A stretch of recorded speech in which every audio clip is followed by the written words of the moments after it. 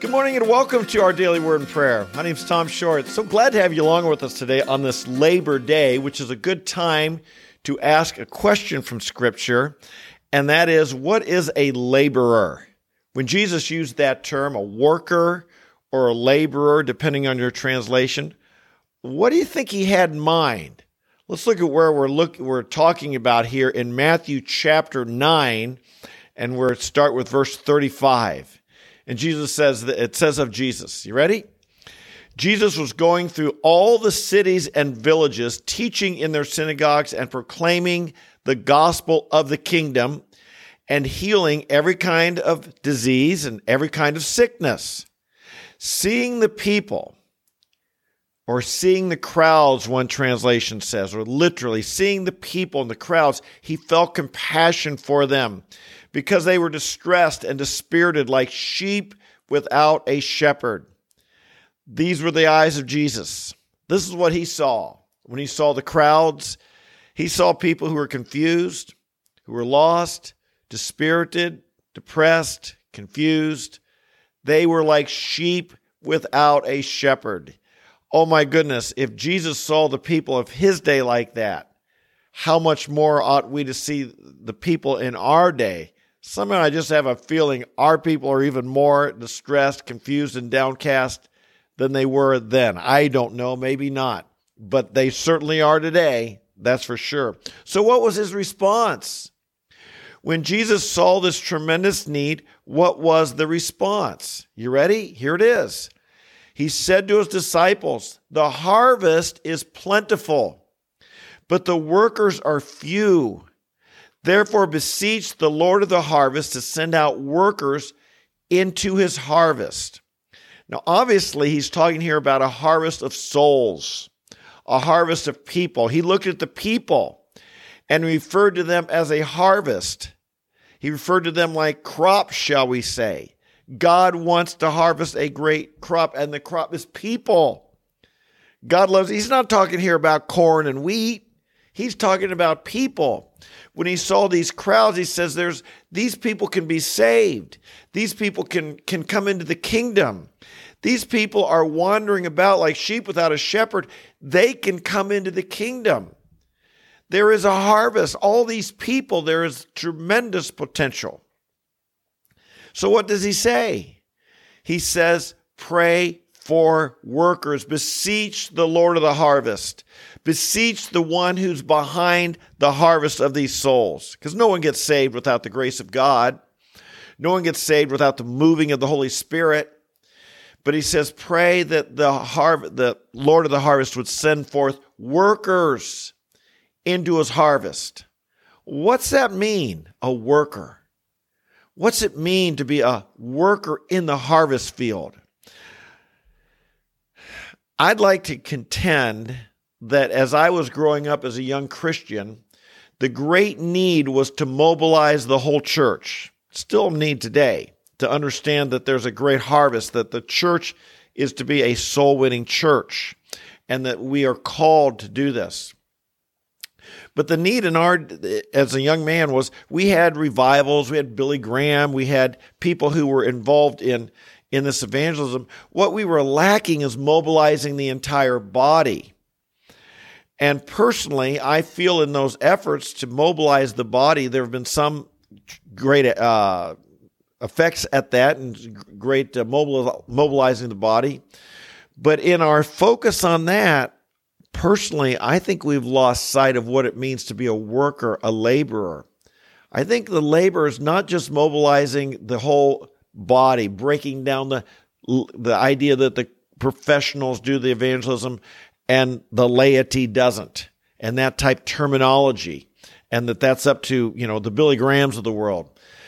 I think what we've done in trying to mobilize everyone, we have lost, personally, sight of what it really means to be a gospel worker. To be a gospel worker. I don't believe this description refers to every single Christian. Now, I do believe every Christian ought to be involved in the gospel. I believe every Christian has a role to play. Every Christian ought to know how to share their testimony. Every Christian ought to be using Christian literature. Every Christian ought to be able to basically tell how they became a Christian and help another person become a Christian. But I think Jesus had something far more in mind where he's talking about the plentiful harvest than just every Christian, no matter what your station in life, being able to share your testimony.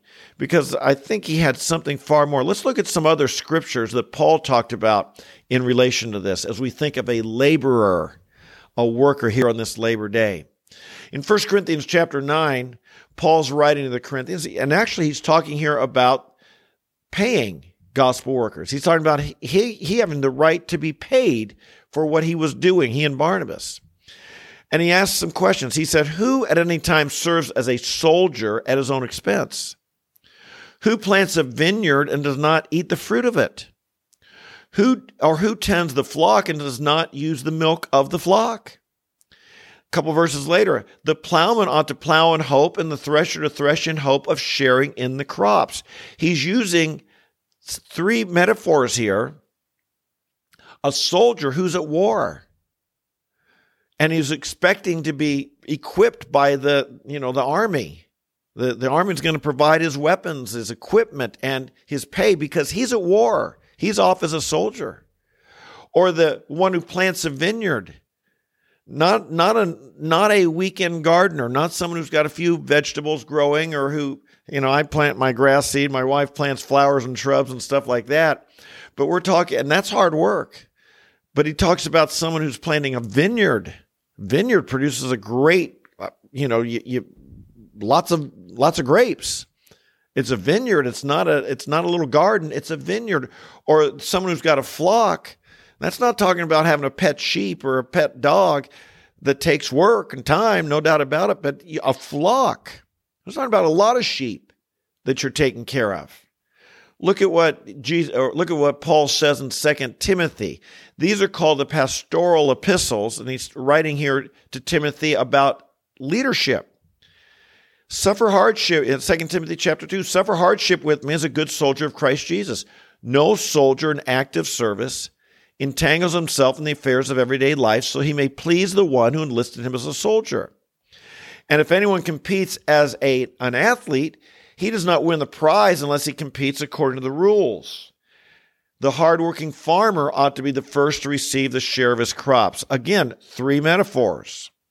A soldier who doesn't get entangled in the affairs of everyday life. When you send a soldier to war, he doesn't have a job on the side. Or let's put it this way. He doesn't have a job and he's soldiering on the side. He's soldiering. He's off at battle. His life's on the line. He's a soldier 24 hours a day, and that's what he's doing. The champion athlete is not someone who just wants to go to the gym to stay in shape or go out jogging or for a walk or get in his 10,000 steps or something like that. If you're training to be a champion, it affects everything you do. You train hours and hours every day. The hardworking farmer, have you ever seen a hardworking farmer?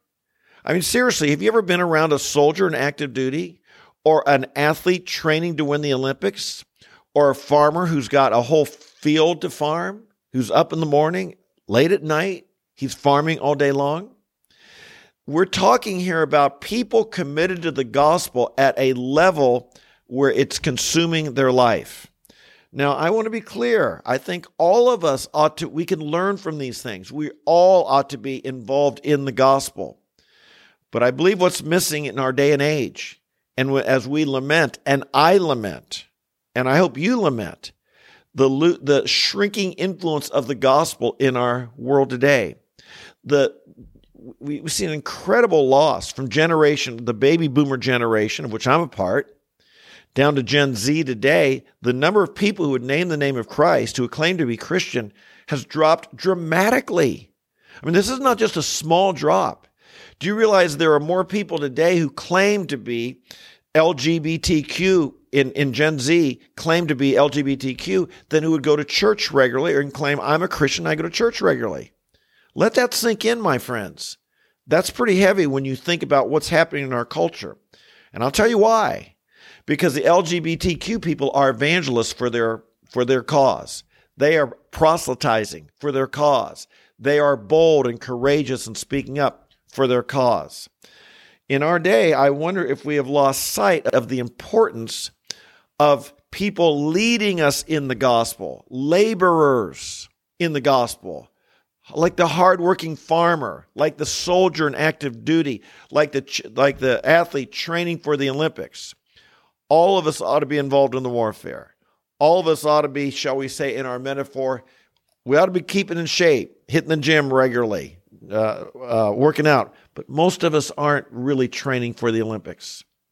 All of us, it's great to plant your grass seed like I do or plant your flowers in the springtime, but not all of us are that farmer out there planting acres and acres that takes blood, sweat, and tears and risking his whole life on, is this going to work?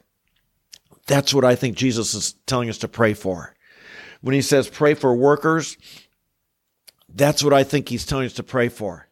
And dare I say, there are a lot of people who are employed in the gospel these days, employed in Christian service these days. A lot of people. I don't know very many gospel workers. I don't know very many people who work. My friend who was on here with us 2 days ago, Mike Cater, he employs gospel workers in Southeast Asia. They're expected to share the gospel 6-8 hours a day. 6 to 8 hours a day. That's a gospel worker. It's not someone who's looking for, and I don't mean in any way to denigrate. Share the gospel at work, or there's someone that you encounter in the restaurant or at the gym or your kid's baseball game or wherever you're at. I'm not saying that's not important. We all need to do that. But I believe what's been lost is to cry out to God. God, give us some people who are dedicated to this. I didn't say they're dedicated to going out and building relationships with people. That's fine. We all should do that. They're dedicated to hours and hours every day, verbally sharing the gospel of Jesus Christ. That's what I think Jesus wants us to pray for. A laborer, he's like a soldier in battle. All of us are contributing to the war effort. Some guys are out on the front line. They've got a gun in their hands. They're shooting the enemy. That's what our gospel workers should be like. Front lines. Their life's on the line. This is real serious. This is front lines activity. Like the champion athlete. Again, not just the one hitting the gym, to stay in shape and not put on a lot of weight, but the person who says, I'm going to win the Olympics. My life is consumed. I'm going to win the Olympics. Or that hardworking farmer. I got to get a crop in. I got to get that field plowed. I've got to get the crop in. I've got to get the harvest, because if I don't, my livelihood depends. My life depends on it. Folks, we need people like this. On this Labor Day, might we pray to God Almighty, raise up people like this. I don't see a lot of them out there. We used to have the old-time revivalists. We used to have circuit riders who would ride from city to city preaching the gospel on the frontiers.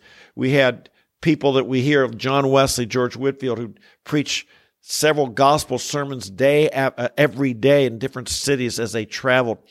I think of myself when I'm out on campus, 5-6 hours a day in gospel preaching. It's not a 20-minute sermon. It's not you invite him to hear me.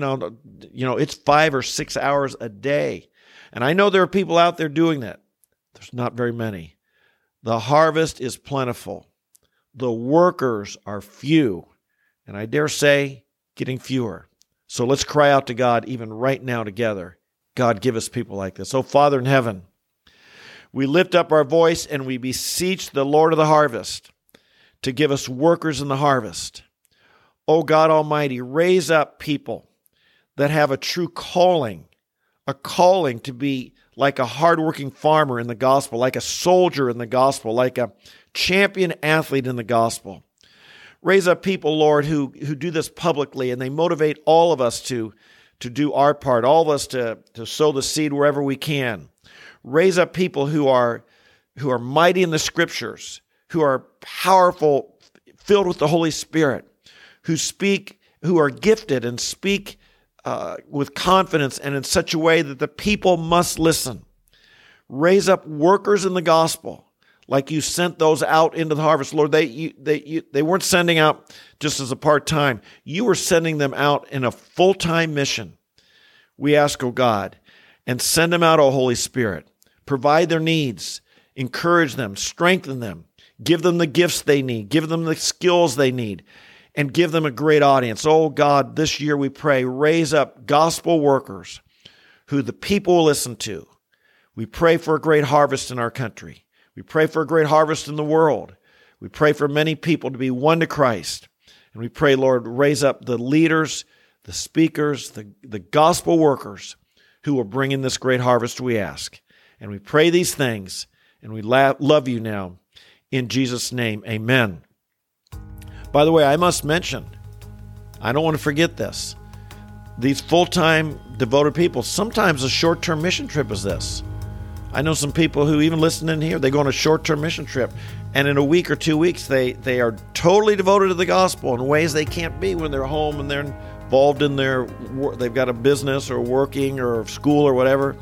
But for those couple weeks, they are fully devoted to the gospel, and they see fruit. Maybe God wants you on a short-term mission trip. Maybe He wants you to join me on campus for a week or something like that.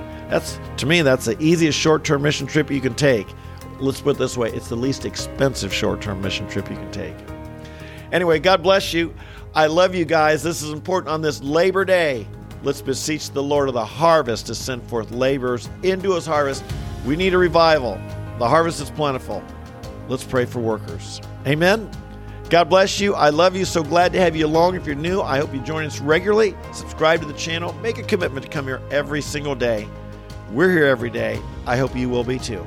God bless you. I love you, and we'll see you tomorrow. Bye-bye.